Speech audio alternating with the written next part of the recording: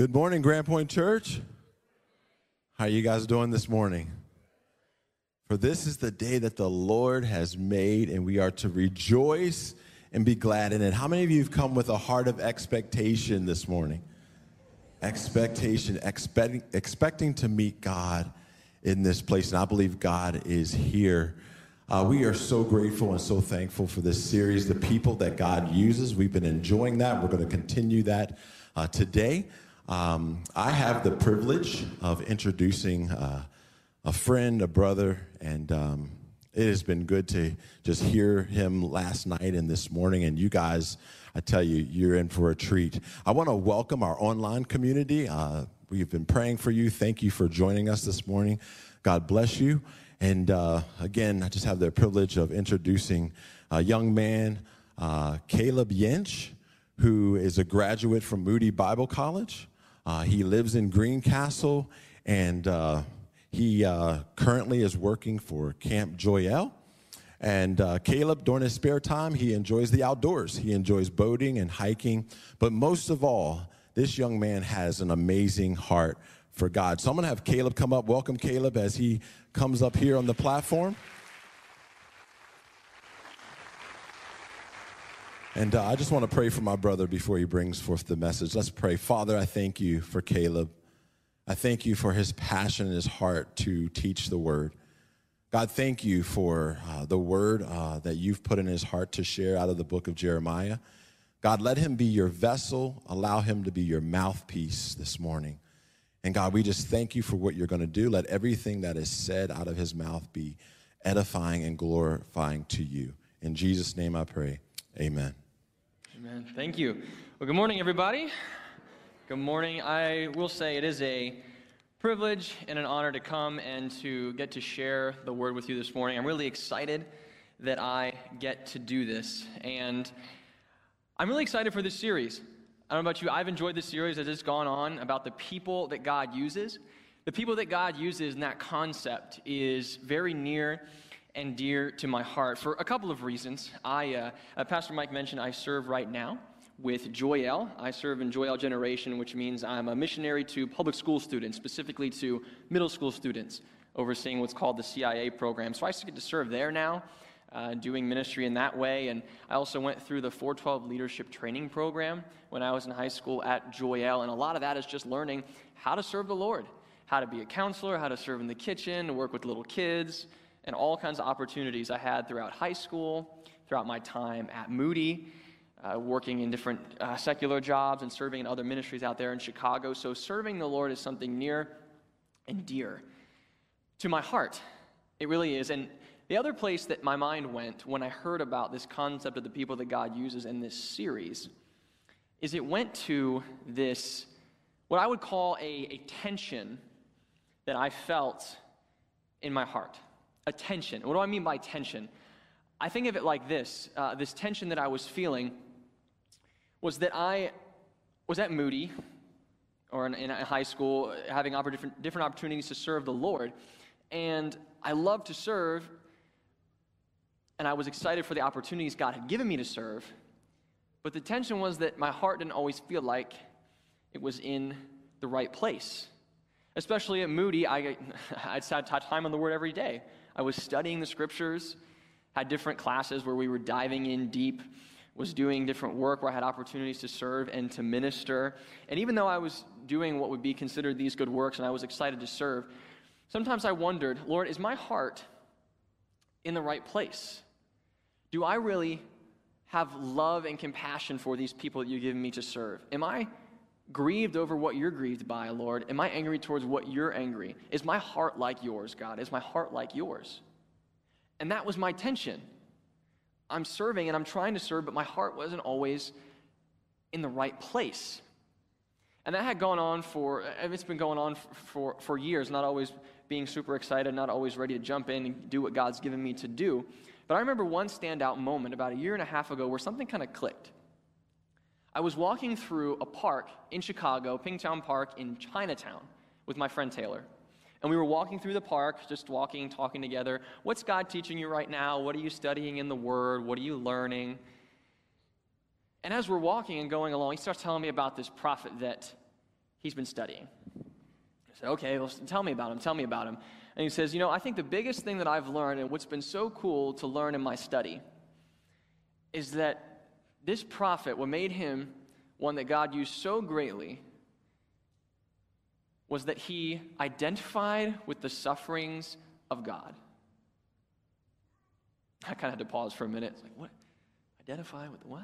What do you mean? Identify with the sufferings of God. That's what he said. And I said, tell me more. And he starts explaining how this prophet had to learn to think God's thoughts after him and had to experience in his heart some of the same things that God was experiencing.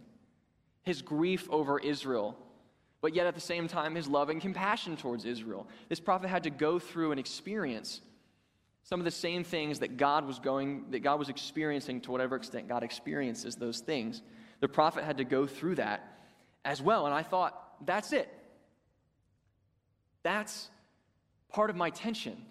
And that's part of an answer to my tension in my heart. Is, did I really have and did I really know the heart of God? I could study, I could serve, I could do all the good works I wanted, but did my heart really reflect the heart of God? Did I really know him? Did I really know him? And a couple of things happened after that time. The Lord started teaching me about this identifying with the heart of God, knowing God's heart and my heart being like his. I'm guessing that for some of you, you might have felt this tension before. Of God's given me an opportunity to serve, he's given me a good work to do, but my heart doesn't feel like it's in the right place in this. Am I really loving these people? Am I really embracing what God is giving me to do? Am I grieved over this situation, this circumstance, the same way that God is? Is that my heart? Is that my heart? And I think we all need our hearts changed. We all need our hearts changed to be like the heart of God, to identify with the heart of God. And I think specifically we can see this and we can learn this through this prophet that I mentioned, the prophet Jeremiah. The prophet Jeremiah. And that's what we're going to look at today. So if you got your Bibles, make sure they're handy, make sure they're ready. But I want to tell you about the prophet Jeremiah and how he shows us what identifying with the heart of God means. How does he show us that? Well, Jeremiah is a prophet, undoubtedly the greatest spiritual leader in the time that he ministered. He was a priest by birth. His family was from a line of priests, and his vocation, what he did, was he was a prophet. He spoke the word of God.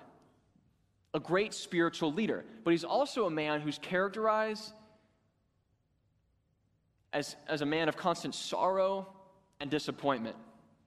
I read one commentator who said that Jeremiah, his life could be described as one long martyrdom of death after death after death. So how did he remain faithful to his ministry? How was he someone whom God used so greatly? How was it? How was it? Because his ministry was a very difficult time. If you know something about history, you'll know that by the time Jeremiah steps on the scene, the kingdom of Israel has already split.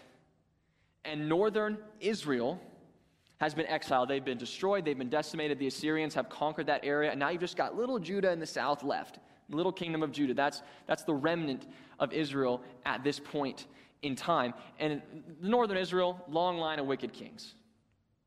Southern Judah, a few God-fearing kings here or there. Also a lot of wicked kings. Not a great nation, not a great people overall. And Jeremiah steps in the scene right during the reign of King Josiah. King Josiah, right at this time, this last God-fearing king. And even during King Josiah's reign, a king that comes in, tries to wipe out idols from the land, tries to bring the people back to repentance, to fear the Lord, to teach them the law, everything the good king of God was supposed to do. Even during King Josiah's reign, the Lord has already promised to Judah, you're going to be exiled. You're going to be exiled. You're going to be removed from their land. The land is going to be decimated by Babylon. Just surrender. The Lord's already promised that. This is what Jeremiah is stepping into. I'm going to read a few verses to you. They're going to come up on the screen. This is the ministry Jeremiah is stepping into. This is 1:9. Then the Lord put out his hand and touched my mouth. And the Lord said to me, behold, I have put my words in your mouth. See, I have set you this day over nations and over kingdoms, to pluck up and to break down, to destroy and to overthrow, and to build and to plant. This is God's commission to Jeremiah. There's a little bit at the end there where he says, Jeremiah, you're going to help build up and plant. There's some good here, but mostly, Jeremiah, you're going to pluck up and break down. You're going to pronounce judgment against this nation and the destruction that's coming. I could also turn to Jeremiah 21, 9 and 10. He who stays in this city, Jerusalem, shall die by the sword, by famine, and by pestilence. But he who goes out and surrenders to the Chaldeans who are besieging you shall live and shall have his life as a prize of war.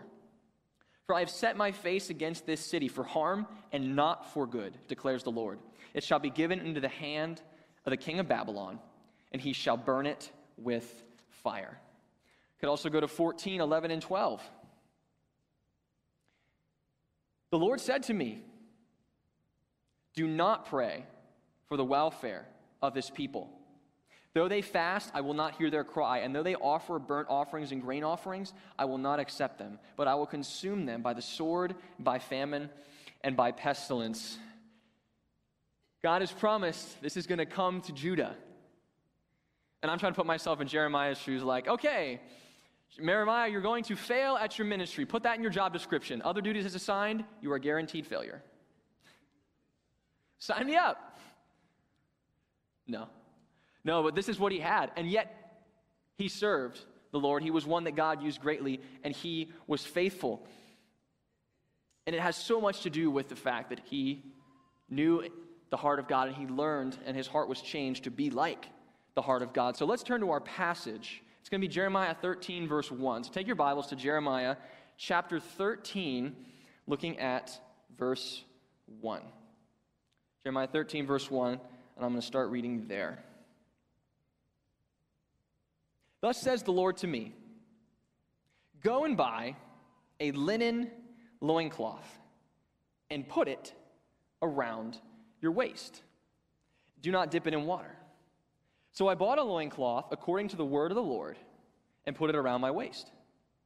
And the word of the Lord came to me a second time. Take the loincloth that you have bought, which is around your waist, and arise, go to the Euphrates, and hide it there in a cleft in the rock. So I went and hid it by the Euphrates as the Lord commanded me. After many days, the Lord said to me, arise, go to the Euphrates, and take from there the loincloth that I commanded you to hide there. And then I went to the Euphrates and dug, and I took the loincloth from the place where I had hidden it. And behold, the loincloth was spoiled. It was good for nothing. And let's pause there. The loincloth. We'll talk about it for a second. God says to Jeremiah, go buy a loincloth, put it around your waist. It's going to be a symbol. Okay, what's going on and what does this mean?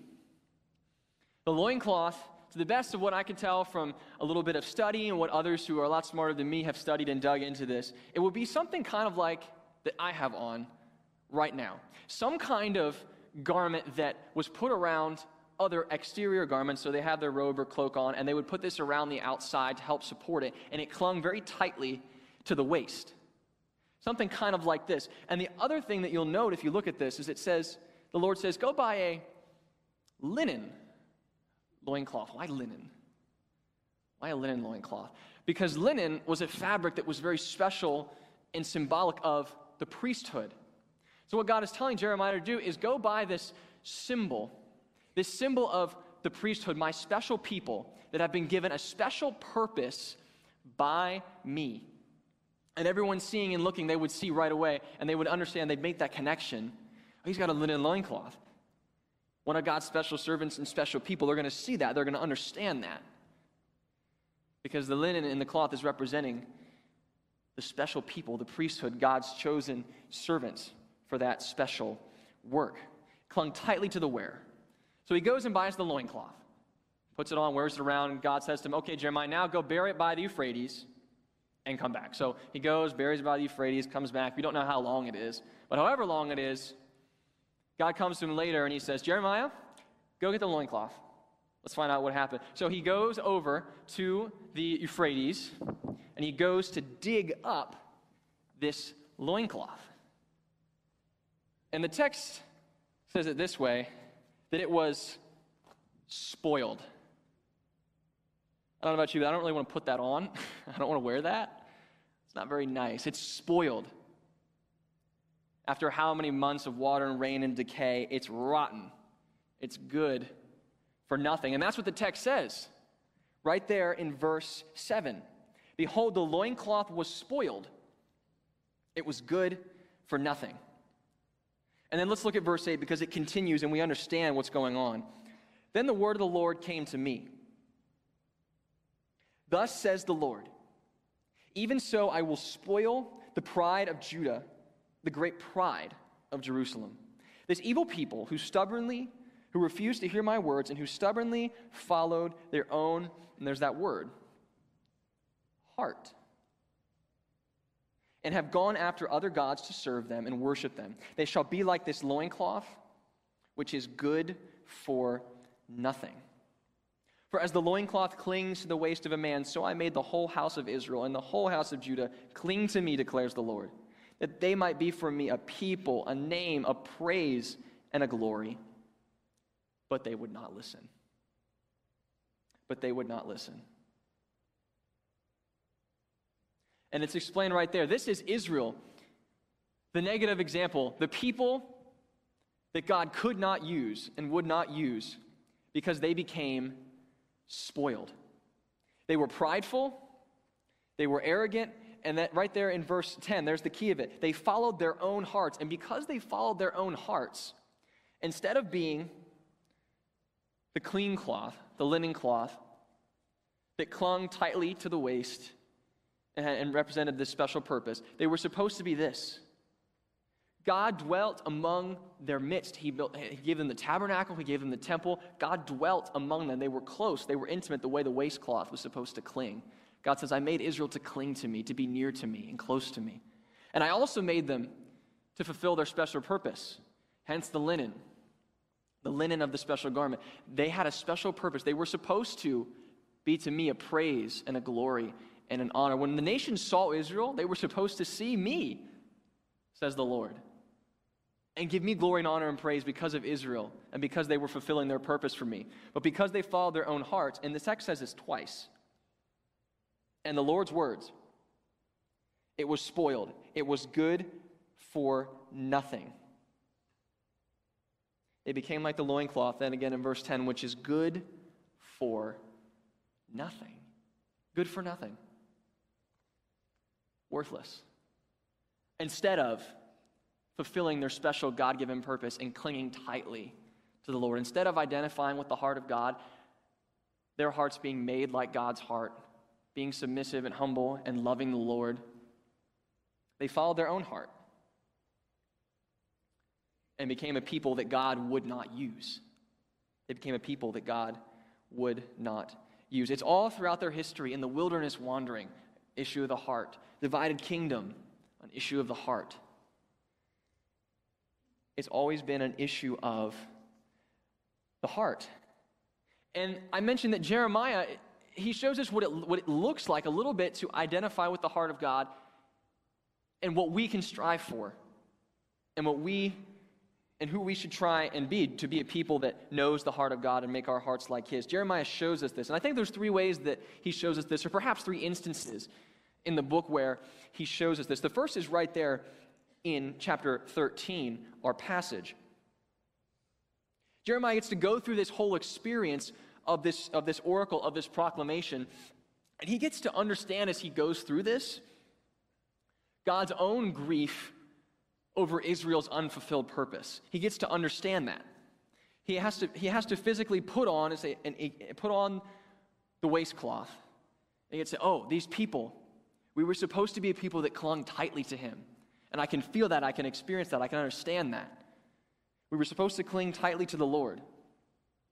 We were supposed to be a people fulfilling our special God-given purpose. And we're not. By and large, they were not. And so Jeremiah gets to be grieved by that the same way that God is grieved by that. You were supposed to fulfill this special purpose, Israel, and now you're spoiled. So Jeremiah learns that grief that God has over his people. I could also look at chapter 16. Chapter 16, verse 1, the Lord speaking to Jeremiah. the word of the Lord came to me.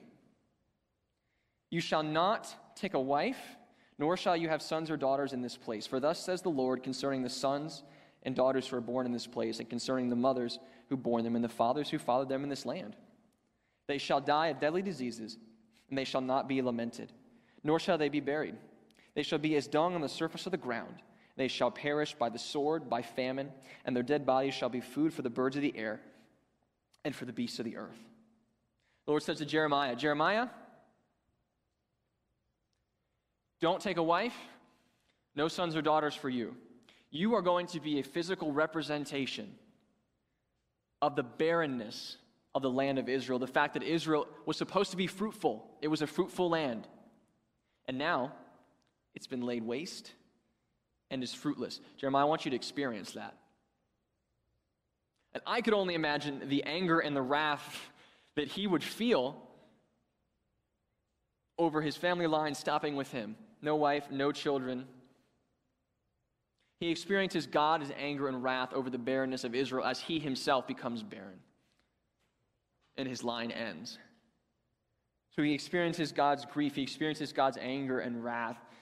But he also gets to experience God's love and his mercy, because part of Jeremiah's commission was to build up and to plant. And the Lord, throughout all of this and all this destruction, still loves his people. This is 31:20. Is Ephraim my dear son? Is he my darling child? For as often as I speak against him, I do still remember him. Therefore my heart yearns for him. I will surely have mercy on him, declares the Lord. Throughout all of that, the Lord still loves and wants to have mercy towards Israel. He loves his people.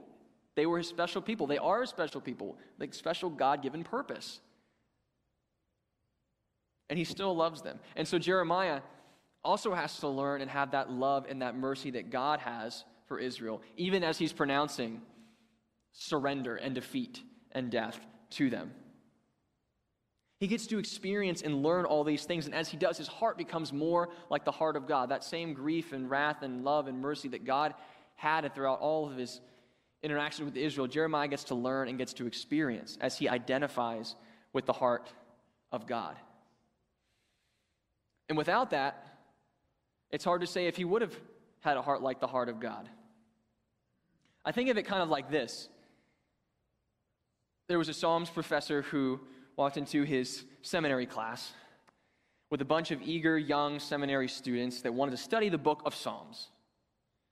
The book of Psalms, the deep, rich book of Psalms. And he walks in, the professor, sets his stuff down on the podium, and comes to address the class. And his first words to them are this: Gentlemen, you are too young to appreciate the Psalms. Let's begin. You are too young to appreciate the Psalms. And I had to think again when I heard that for a minute. Like, too young to appreciate the Psalms, what do you mean? I think he meant this, that for someone like at my age or around, that it's hard to understand and fully wrestle with in our hearts and understand in our hearts the depths of some of the emotions and the soul in the book of Psalms. It's hard to understand it and feel it the same way that the psalmist did, because haven't had enough life experiences, haven't had the same heart change moments that the psalmist had.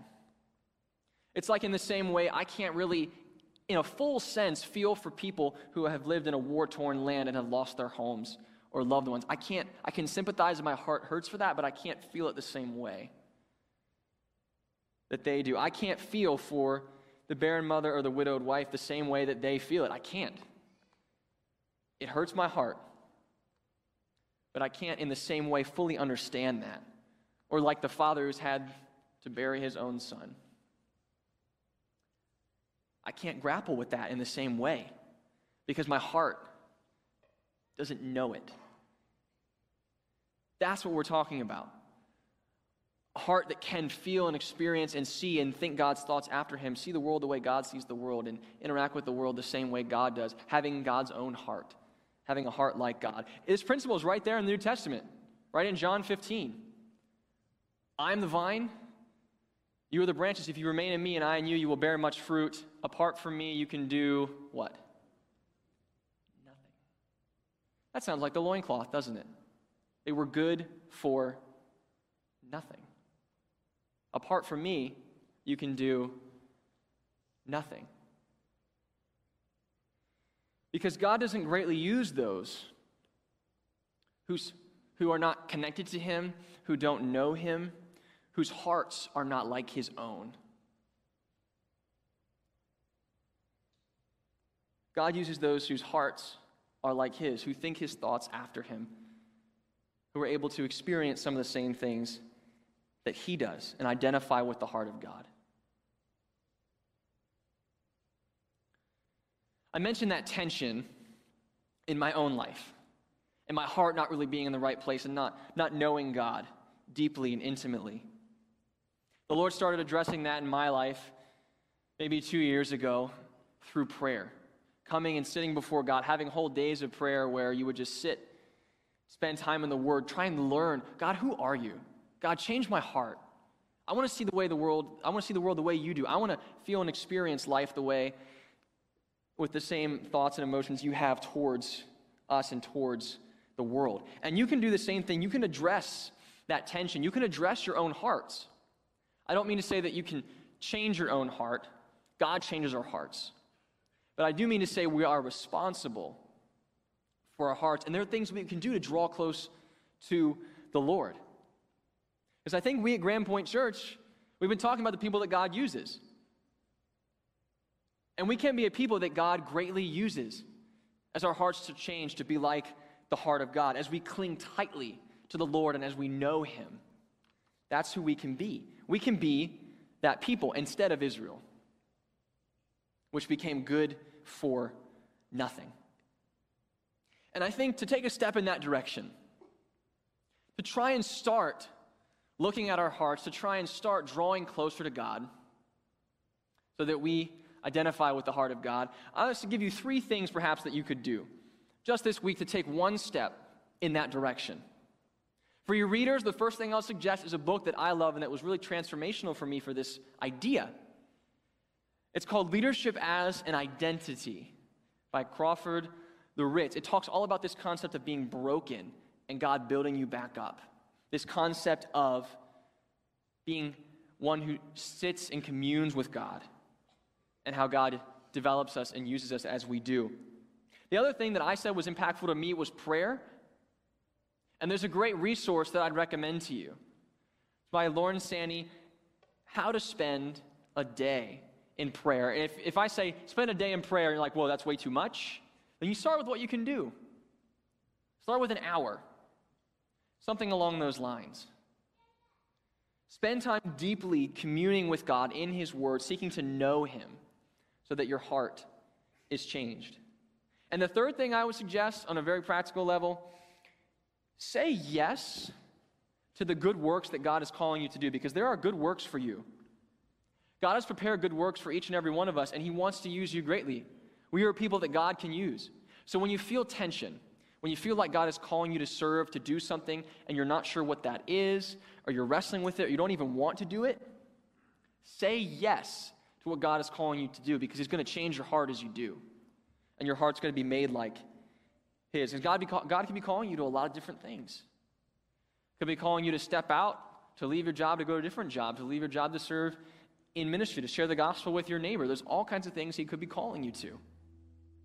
I think of a counselor at Joyelle that I got to work with one summer. Before the summer started, I was calling, giving some opportunities for young people to come and serve the Lord at camp. And there was one who initially seemed very excited. And as I was texting him and calling him and talking to him about the opportunity, he started to shy away. He's like, I'm not sure I want to do this anymore. Like, it sounded cool at first, but I don't know if I want to do this. I'm not sure. And this went on for weeks of us back and forth, him not being certain, him wrestling with it. And eventually, he said yes to coming and serve. And by the end of the summer, he said to me, he said, Caleb, thank you for not giving up on me. Thank you for helping me say yes. This has been one of the toughest things I've ever done. But I've never seen God answer so many prayers and grown so much. Because as we say yes, God changes our hearts. And we can be that people. Imagine what it would look like if we said yes and we had hearts like the heart of God. Let me pray for us. Father, change our hearts. We need you. We love you. We, like the psalmist, want to say, "Oh God, you are my God. Earnestly I seek you.